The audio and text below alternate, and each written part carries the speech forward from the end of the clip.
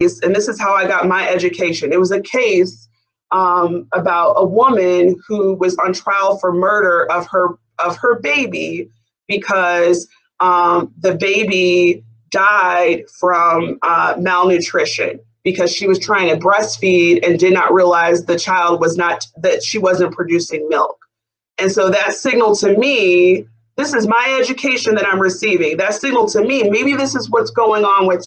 So then I do my own research, my own Google research, and I realized like, oh, I had a C-section. My milk is not going to come down immediately.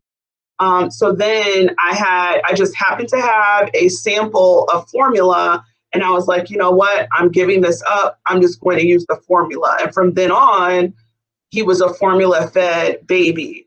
But like reflecting back on my experience, and keep in mind, I did everything that I was supposed to do.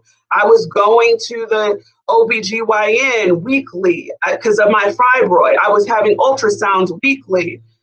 Did everything that I was supposed to do, had health insurance, really good health insurance from a school district, and no one coached me. No one told me that this could possibly happen. No one helped me to prepare a plan for this happening.